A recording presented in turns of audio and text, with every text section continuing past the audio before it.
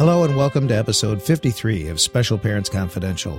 I'm John Pellegrini, and at the time we're recording this, it's spring here in West Michigan, and of course I've come down with my typical spring cold, so I apologize for the quality of my voice during this. One of the most difficult situations that a parent of a special needs child will face, or any parent of any child for that matter, is the problem of bullying. What can you do if your child is being bullied? What can you do if you realize that your child is the one who is doing the bullying? How far does bullying affect a child, and what kind of impact does this have on a child's mental health? Well, in this episode, we're going to talk to an expert in the subject of bullying. Christy Buck is the executive director of the Mental Health Foundation of West Michigan. They have a new program that offers a solution. It's called the Be Nice campaign, and it's designed to help kids, families, schools, and communities work to understand and end bullying. We also learn about mental illnesses, how to recognize when problems escalate to thoughts of suicide, and what to do in these situations. Also, how to overcome the stigmas associated with mental illness. But we started off when I asked Christy to explain the events that led up to the creation of the Be Nice campaign. Well, the Be Nice campaign was created following the death by suicide of a young man who went to Rutgers University. His name was Tyler Clemente. And at that time, I think that there was always discussion surrounding bullying, but the story of his death made national news, and that was in association with his roommate at Rutgers who took the liberty to post photographs surrounding Tyler's lifestyle, which he was gay and had not come out to family members. His roommate didn't know that Tyler struggled with a mental health disorder, such as anxiety and depression, and Tyler took his life. So at that time, the Mental Health Foundation was doing a lot of programming throughout West Michigan, and we received tons of emails and phone calls surrounding the topic of bullying. So we decided to create some type of a movement, and that started with a logo. So it was the Be Nice period logo, and from there, schools were reaching out to us and asking us if we had programming that went with the logo. And so we created this whole movement. And so with that came an acronym, which we're talking about now, which is the Notice, Invite, Challenge, and Empower. Right. And let's talk about that then. So can you tell us about each one of those steps, Notice, Invite, Challenge, and Empower, and how someone go about implementing them? Of course. So the idea behind it is that you can take this Be Nice and then take that word NICE and put it into play. You can change, improve, and save lives. So the N is to notice what is right and what is good. Those are the first two steps. And it truly is. If you can believe that by noticing what is right and what is good around people, then I have the ability to notice what might be different. And that's where it gets a little bit more serious with the Be Nice model, is that noticing changes in someone's behavior for 2 weeks or longer could be the onset of a mental health disorder. So then we go to the I, and then, of course, with that N, it would be noticing signs of depression, and those are things such as sadness, withdrawing from normal activities, difficulty concentrating, fatigue, irritability, restlessness, overeating, loss of appetite, persistent sadness. Okay, so when this is going on for 2 weeks or longer, it could be the onset of something bigger. The I is to invite, so it can be as simple as invite myself to start a conversation, invite myself to reach out, invite myself to be inclusive. But then it gets more serious with invite myself to start a conversation that I am concerned about someone's behavior. And so with this model, when we're teaching it and instructing, and on our website, it tells you how would I start that conversation. So then the C is to challenge, and number one thing that usually is the obstacle getting in the way of people ever getting help or talking about mental illnesses is stigma.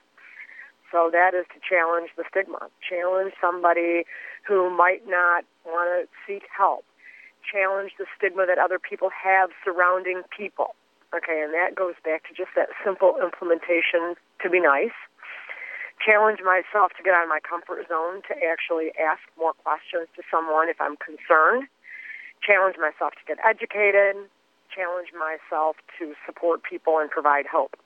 And then the E I love the E, because if you take and go through the notice, invite, challenge, you are empowering yourself to help someone, and then ultimately that empowerment gets bounced back to that person for them to know that I'm here to help. So empowerment is the key, because when people are struggling with mental health disorders, a lot of times we just want to help fix it. And the only way we can do that is really by empowering that person. I'll be there for you. I'm going to be there with you. I'm going to help you find resources.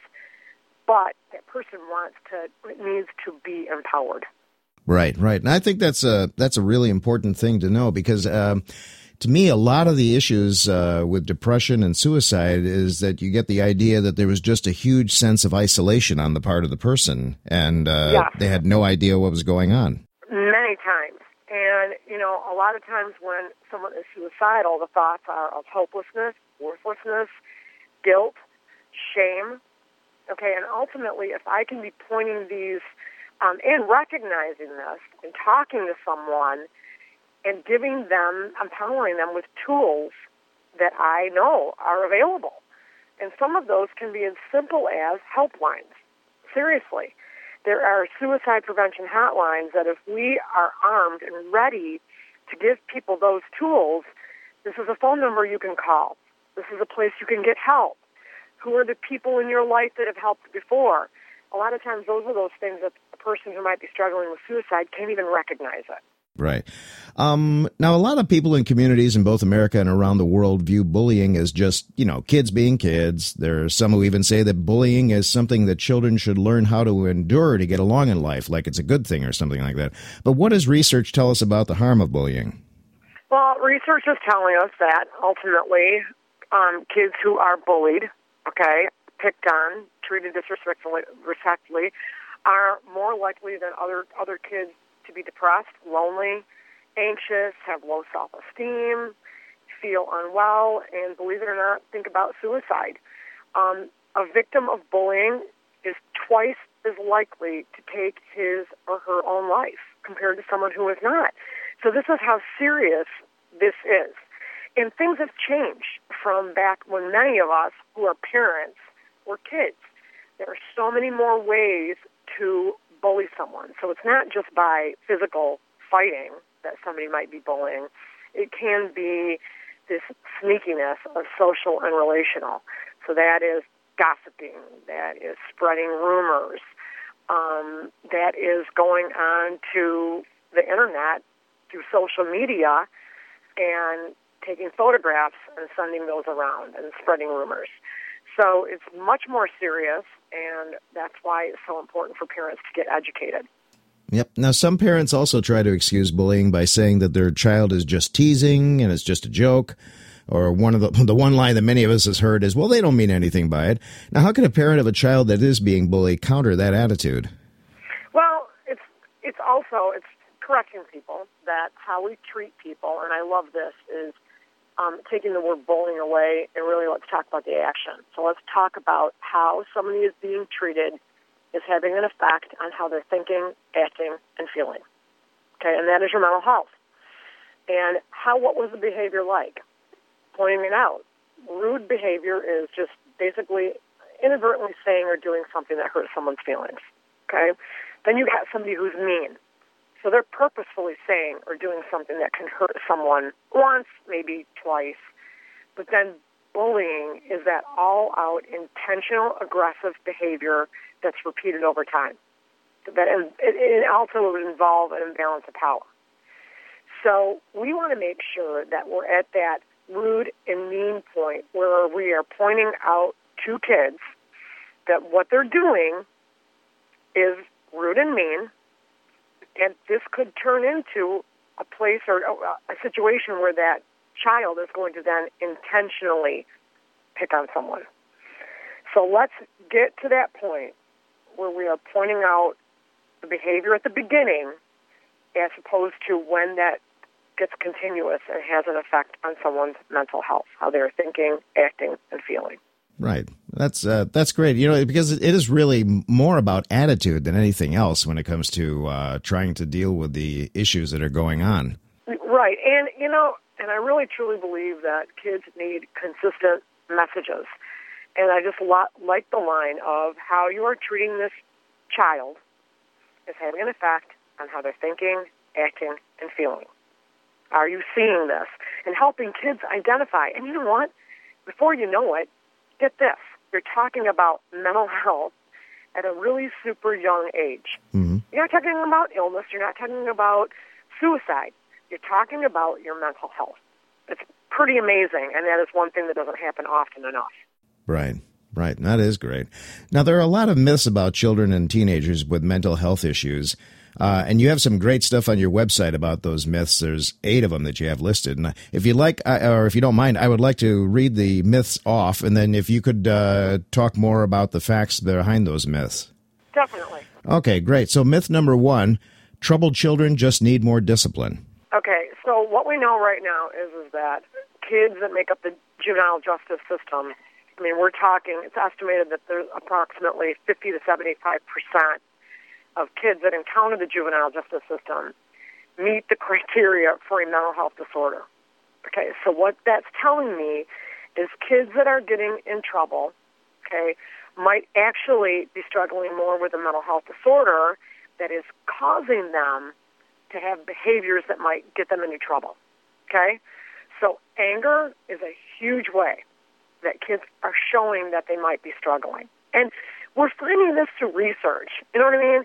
Yeah, you look back in the 80s and the 70s, and, oh, yeah, there were fistfights, whatever. But now what they're doing is really looking at childhood experiences to get to the core of why these people, okay, now we're in our 40s and 50s, may have ended up in the incarcerated. Okay, so they're looking back going, wow, they were troubled youth way back then. So we need to take all of this really serious, and we need to take it really serious when kids are getting into trouble, when they're taking risks, when they're getting expelled from school, when they're getting caught in the bathroom doing things that they shouldn't be doing. Let's take it seriously, and let's really cut to the core right then and talk about what it could be, and that could be a mental health disorder. Right. Now, myth number 2, teenagers don't suffer from real mental illnesses. They're just moody. Okay, well, the fact of that, the truth is that approximately 1 in 5 teens has some type of mental health problem in a given year. Serious emotional disturbances can affect 1 in 10. So what we want to do is take it seriously, okay? So at that 1 in 5, I want to begin to recognize the onset of when my child or my niece, nephew, whomever, is struggling. And those are through looking at noticing changes in someone's behavior. I know what is right and what is good, and all of a sudden something is different in how my teen is acting or how they're feeling or how they are thinking. So at that 1 in 5, what can I do? It doesn't mean you have to take them to get a psychiatric evaluation right away, but it's starting to have a conversation to let them know what I am noticing. It might mean starting a conversation with the counselor at school. And from there, it might mean that I want to enter into maybe my child needs to be talking to someone as a clinician. Maybe my child then maybe needs medication. Okay, then myth number 3, people who abuse drugs aren't sick, they're just weak. Okay, well, and those words are certainly stigmatizing, okay?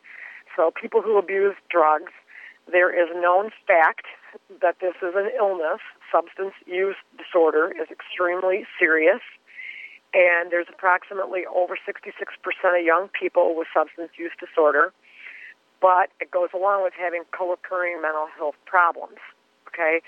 So when you combine the two, it's really difficult to get kids into treatment at that point. Age is absolutely huge, too. Trying to, when kids are just starting to abuse substances, and this includes alcohol, let's talk about it earlier, okay, and help them to understand that this can become a big problem as an adult before they turn 17, 18 years old, when parents have a super difficult time making headway to get them help. Right. You know, right now, alcohol, it is a gateway. It's a gateway drug into many other things. And if they're experimenting with alcohol and drugs age 14, there's high likelihood that they will become have substance use disorder as an adult. Right. Okay, myth number 4 then, eating disorders only affect celebrities and models. Okay, well, we know that sometimes it starts with how the media portrays what you should look like, Approximately 3 to 5% of teenage girls have diagnosable eating disorders. These come in many ways. Anorexia, of course, bulimia are 2, but there are many more. It holds the highest mortality rate of any mental illness. So we need to know that eating disorders are not only a mental health disorder, but also very serious physical illness. So boys also can have eating disorders, and so parents need to understand that it's not just a girl's illness. Okay, myth number 5, and this one I've heard a lot myself. Children are much too young to get depressed. There must be something else going on. Well, we know that depression is an illness, and many times there are things in our lives that can bring about the illness. So there can be certain situations that happen in someone's life that could bring this about, and these could be stressful life events. It could be, this would be including divorce of parents, death of loved ones in their lives. It is associated biologically with the chemistry in your brain, and so just like any other illness, if I can have any illness, cold, flu, I can also have depression. Okay, so there are ways that we can help kids not get so seriously ill, and that would be talking about feelings, making sure that my child knows that they can tell me how they are feeling in their head. And when I'm asking, how are you feeling today, maybe I can even look more at what's going on, listening to our kids. So it is definitely an illness that affects all ages, including, and we're not just talking about kids, we're talking sometimes in the elderly, somebody with a first onset of depression could be 80, 85 years old. And that, again, now look at their lives. What's stressful to an 80, 85-year-old? Changes in their health, changes in their living situation, death of a spouse, not being near relatives, having an illness that is associated with pain, being on medicines that a side effect could be depression. So depression can hit anyone. Right. Okay, so on to myth number 6, we're good people. Mental illness doesn't happen in our family.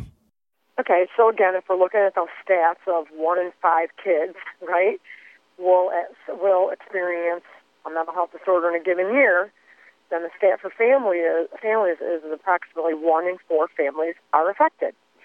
And, mental health disorders come in various degrees. So you have mild, moderate, and severe.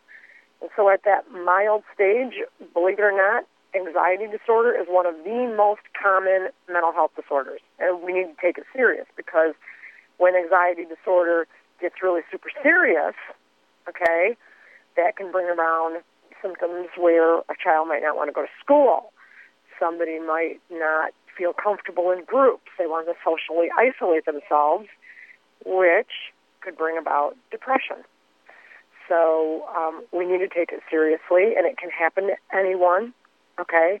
Genetically, someone has someone in their family who has struggled with a mental health disorder, they are at risk.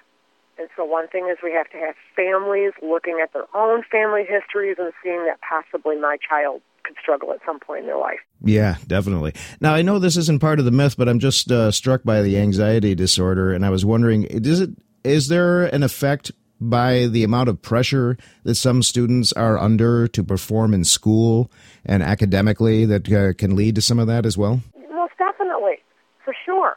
But that's why we have to empower our kids, the E, right? Identifying protective factors in their life, identifying things that are there for them always to be able to talk to or to be able to do for themselves, okay? A big thing about mental health disorders is having self-awareness. So understanding in yourself what situations bring about anxiety, what situations bring about for me to feel uncomfortable, for me to not want to be somewhere, okay? And so introduction to these things slowly.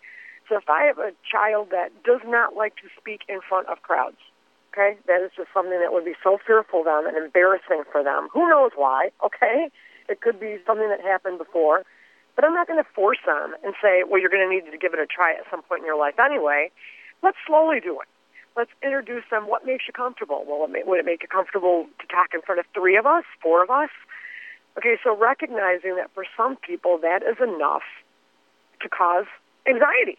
Right. And not dismissing it. Same with camp and homesickness, okay? So kids who are going to summer camp, right? Maybe it takes a couple days to get acclimated to summer camp, all right?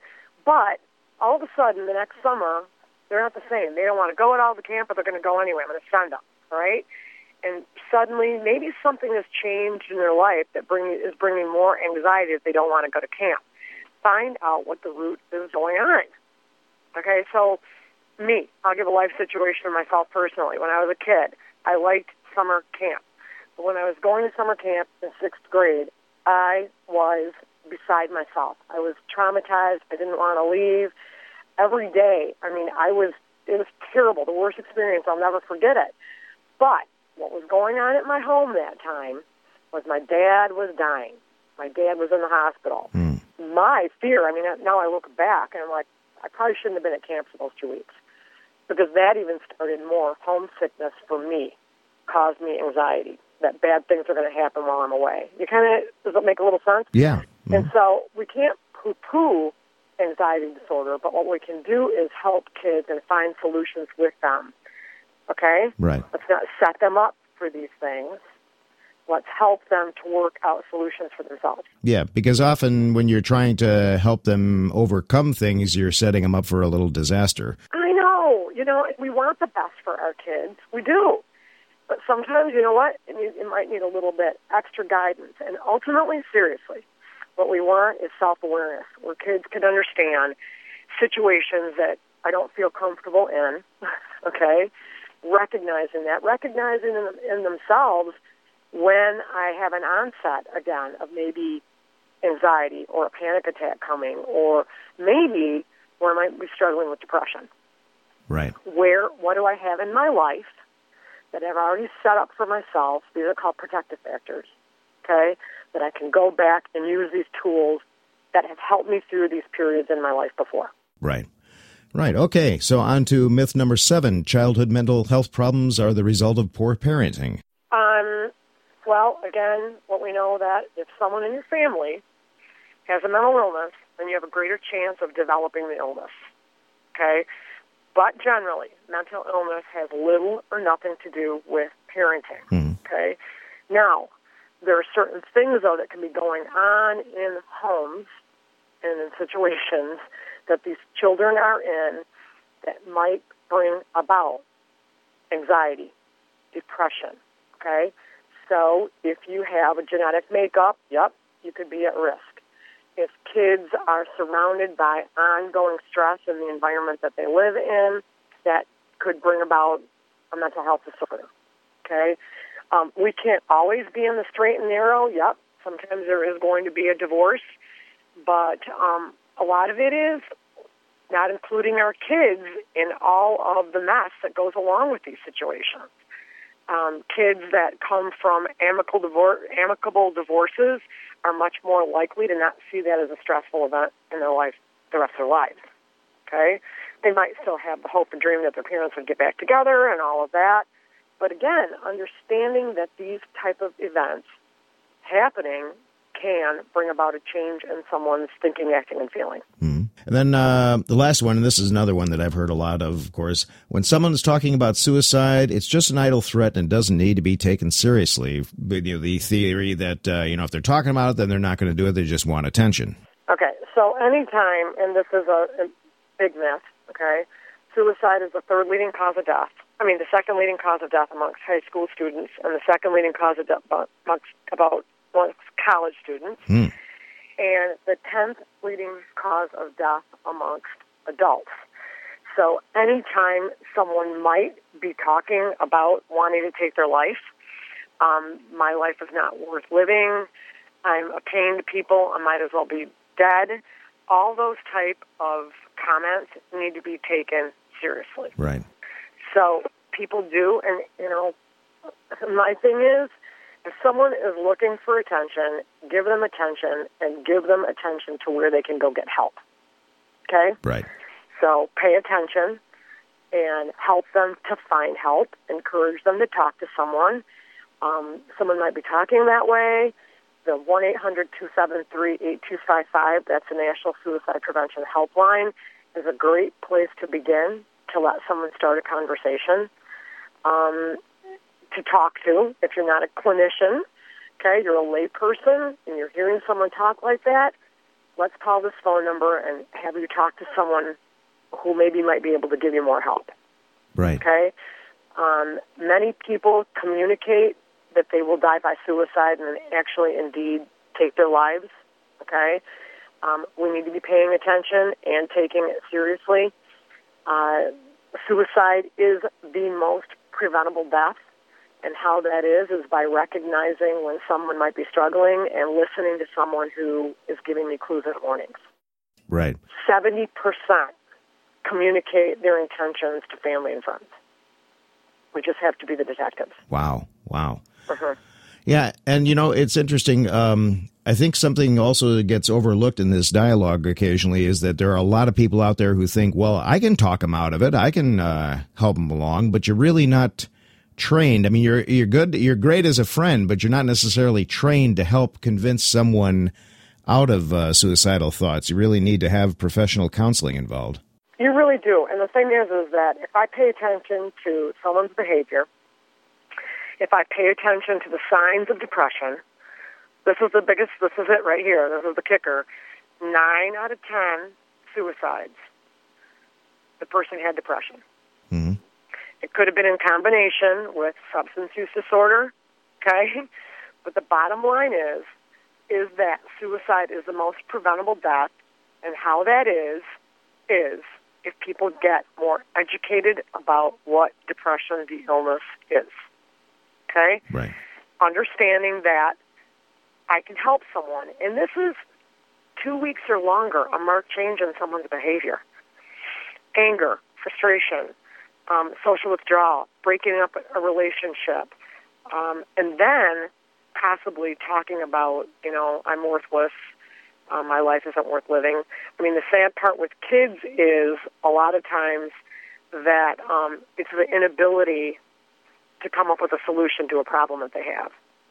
So believe me when I tell you that problems to kids, okay, can be something like a breakup of a relationship.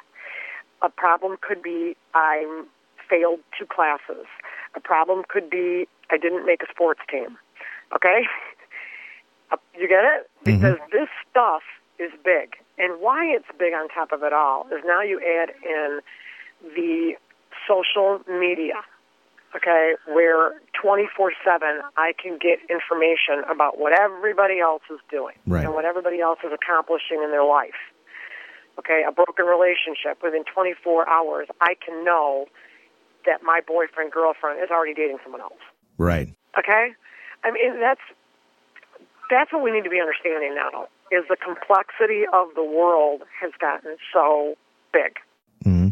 Okay? And to kids, these might seem like insurmountable problems that they have no solution how to cope with it. Right. And of course, social media also gives people the opportunity to comment on people's relationships and situations. Sure, in a good way and in a bad way. Right. Okay?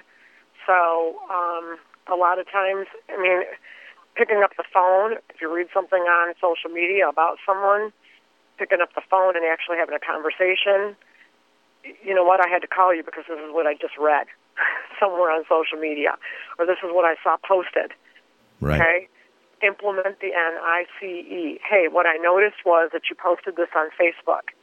Do you need to talk to somebody about this? I'm worried about you. Okay, are you okay? Do you want to go out for coffee? You want to have lunch? Whatever. Right. Starting the conversation earlier.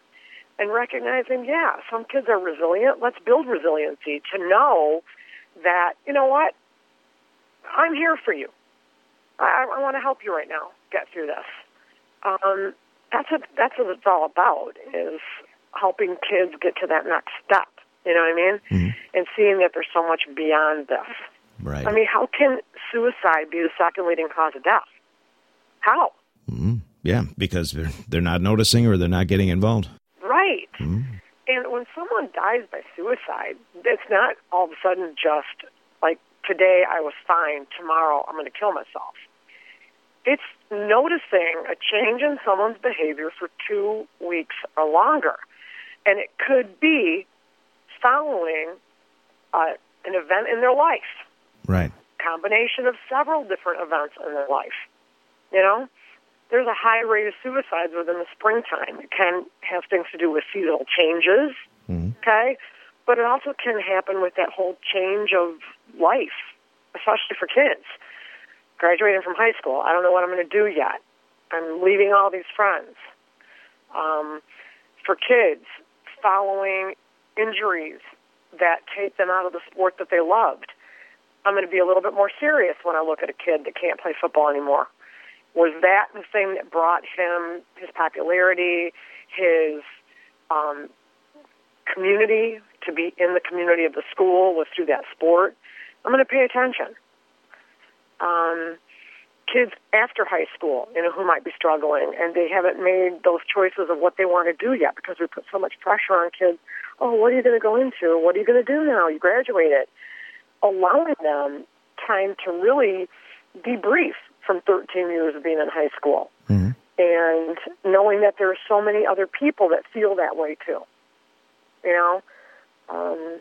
Another great thing with kids is to make sure that they are around other optimistic people, that bring hope, that bring encouragement, because the whole thing is that might be the thing that's missing the most is hope. Right. Now, studies have shown that kids who bully other children are often victims of some kind of abuse themselves, and they can also have a lifetime of problems and stresses and struggling. How do you get families to acknowledge that there are problems within the family, and what kind of counseling is available to help the families in these situations? Well, it depends on the community where you are, but there's a lot of resources on our webpage. You can actually go to benice.org and click on resources in my community. Put in your zip code, all types of different resources. But I think one is the big acknowledgement. This is the hardest thing, is for a parent to acknowledge that their kid might be might be the bully. Okay, so might be the person that picks on other kids. Mm-hmm.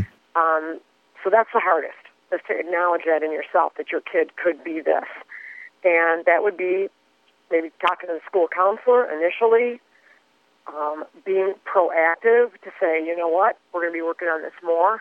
I love the simplicity of notice how you're treating that child or that kid and how you're affecting how they're thinking, acting, and feeling. I just love the simplistic conversation of really bringing it back to what it is. And you know what? He is sad, and he walks away because of how he's being treated. Or he gets angry and wants to punch things because of the way he's getting treated. Let's bring it more down to really what it is, and that is that it has an effect on someone's mental health. I mean, I was bullied in high school, by someone who consistently wanted to beat me up. It caused a lot of fear, but nowadays I could leave school and it was done. Mm. But now what happens is the social relational bullying is the thing that is having the most effect.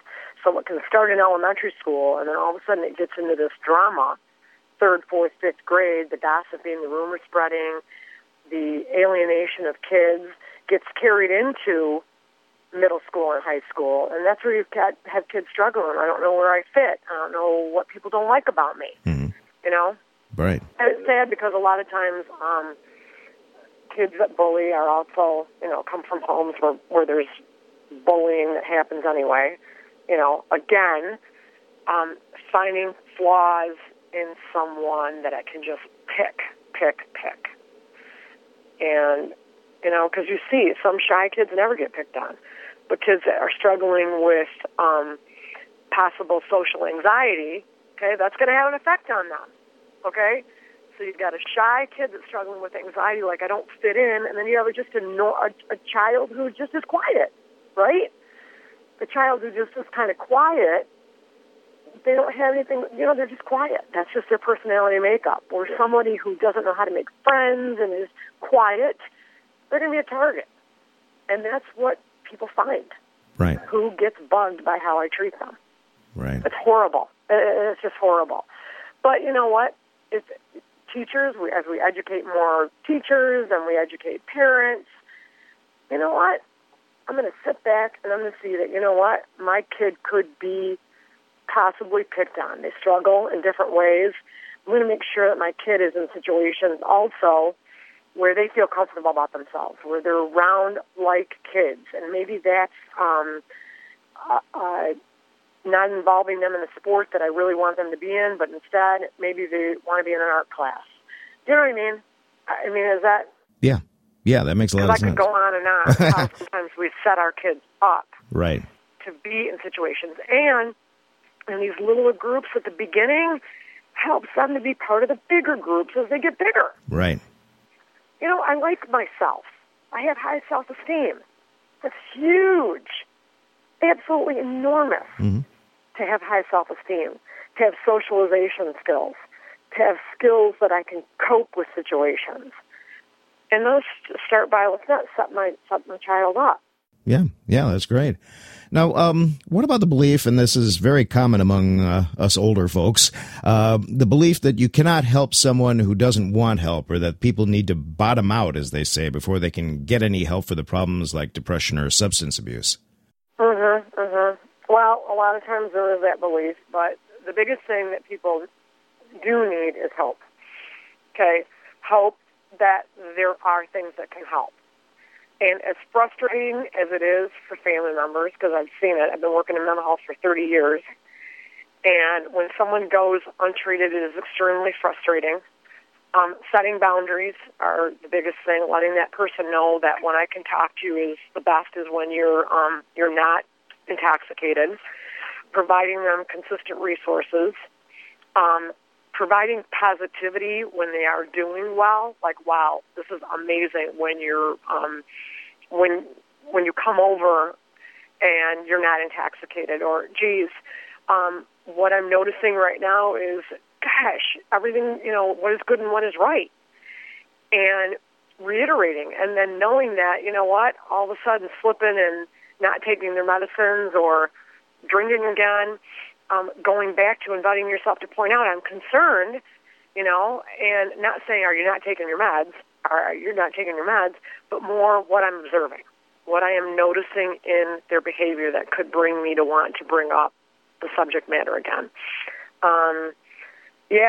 You know what, I can provide all these tools, and every day I can be saying that I helped someone, I noticed, I invited, I challenged the person to get help, and all of a sudden, and I gave them resources to go get help, and all of a sudden, they've died, okay?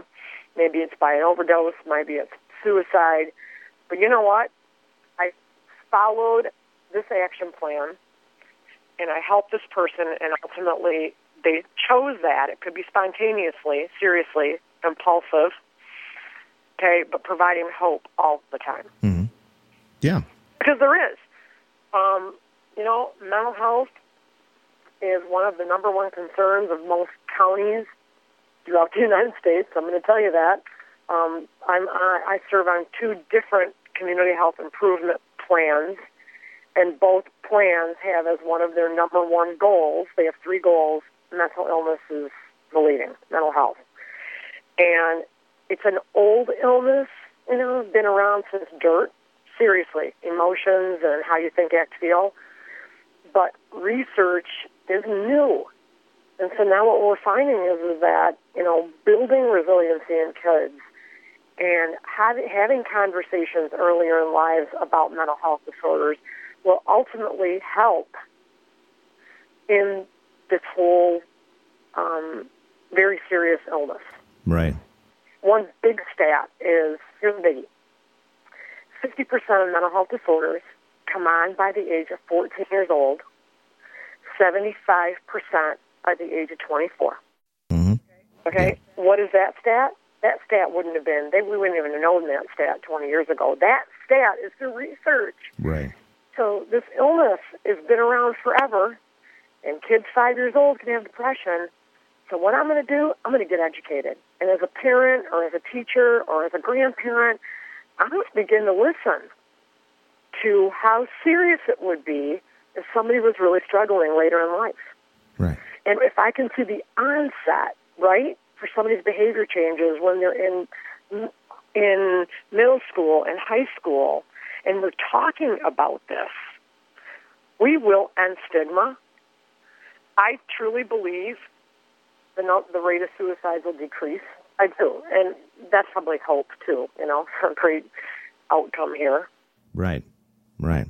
Well, it's like they say, the more you talk about something, the better the opportunity. I mean, there used to be that old expression from way back, well, we just don't talk about that stuff. But it's proven, that the more you talk about it, the more awareness there is about it, the better opportunity is to improve the situation. You got it. And at the Mental Health Foundation, which is the Be Nice is under that organization, we have been talking about it now 18 years. The mission has always been about education and awareness for mental health disorders. And I do totally feel that we have been part of bringing the message out into West Michigan and surrounding areas. I'm super proud of the work that we're doing. We're not in the business of counseling. We're in the business of education, awareness, and connecting people with resources. That's great. That's great, Christy. Now, the Be Nice campaign is something designed for communities and schools. How do people get involved with this, and how can they bring it to their communities or their schools? Well, what you do, go on to BeNice.org, mm-hmm. and I would start by going right onto the homepage and taking the pledge, and that is BeNice.org. And right at the homepage, you can click on each letter. It'll take you about 15 minutes, nothing. Mm-hmm. Take the pledge, and then what you can do is go up to the education programs, click on what's going on with our programs where you could sign up. There's different choices. And then to get involved, you can send us an email, and we'll get you more information. The program is so compact that it can be initiated and implemented anywhere. So if somebody wanted to start the movement in a business, they can connect with us, and we can, introduce you to how you do this. That's great. We have a lot of our audience is outside of Michigan and, of course, even outside the United States, and they can also come to the Be Nice campaign? Oh, yeah, definitely. And we're ready for this expansion, and that's what's been really great is we've just got really great staff in place to help this initiative move outside of West Michigan and into other communities all over the United States. It's two simple words, but it's bigger than that. It's a way to change, improve, and save lives. My thanks again to Christy Buck of the Mental Health Foundation of West Michigan. We have links to the foundation and the Be Nice campaign on the page for this episode at specialparentsconfidential.com. Remember to please share this episode on all your favorite social media sites, and we have social media buttons that make it easy to do this on our website as well. And that's it for this episode of Special Parents Confidential. I'm John Pellegrini. Thanks for listening.